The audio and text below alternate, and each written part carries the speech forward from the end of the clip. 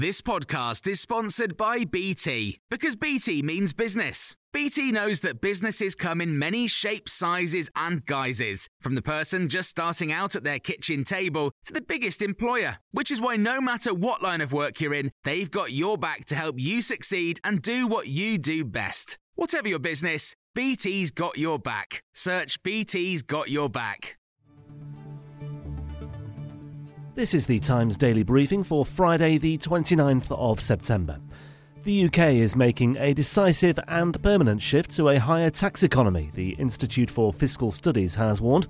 The IFS is forecasting taxes will amount to around 37% of national income by next year, with the tax burden heading for its highest level since 1948.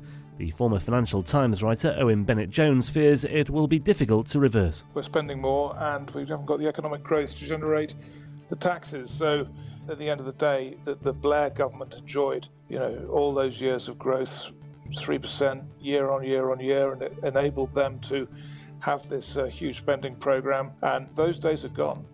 The Labour leader Sir Keir Starmer will join the campaign trail today ahead of Scotland's first recall by-election next week. Joining the Labour candidate Michael Shanks, Sir Keir will say that recapturing Rutherglen and Hamilton West will put the governments at Holyrood and Westminster on notice. The seat was won by Margaret Ferrier for the SNP in 2019. She was suspended by her party following a breach of COVID rules. A former Attorney General has told Times Radio that any decision by the UK to leave the European Convention on Human Rights could undermine its ability to protect political freedoms. The Home Secretary, Suella Braverman, is facing a cabinet backlash over her threat for the UK to leave the convention, amid warnings it could undermine next month's Supreme Court hearing on the flights of illegal immigrants to Rwanda. Lord Peter Goldsmith was the Attorney General for 6 years until 2007. He said the UK's departure could prompt other nations to do the same. If we walk away from the European Convention on Human Rights, what will other people do? What will other countries? We want to hold them to those terms too, including when they're dealing with our nationals.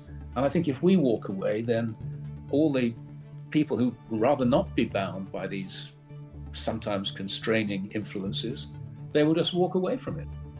The parents of Eliane Andam and more than 20 members of her family last night attended a vigil for the 15-year-old girl who was fatally stabbed in South London on Wednesday morning.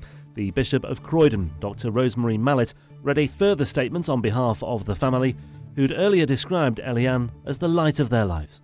Eliane was a beautiful person inside and out who loved Jesus.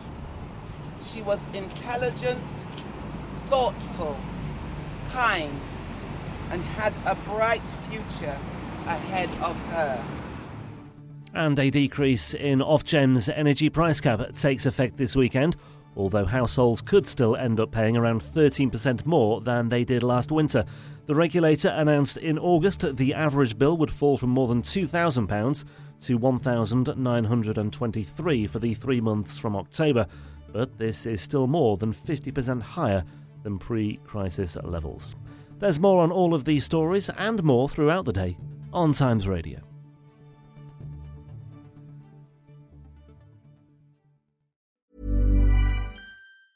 Small details are big surfaces. Tight corners are odd shapes. Flat, rounded, textured, or tall. Whatever your next project, there's a spray paint pattern that's just right.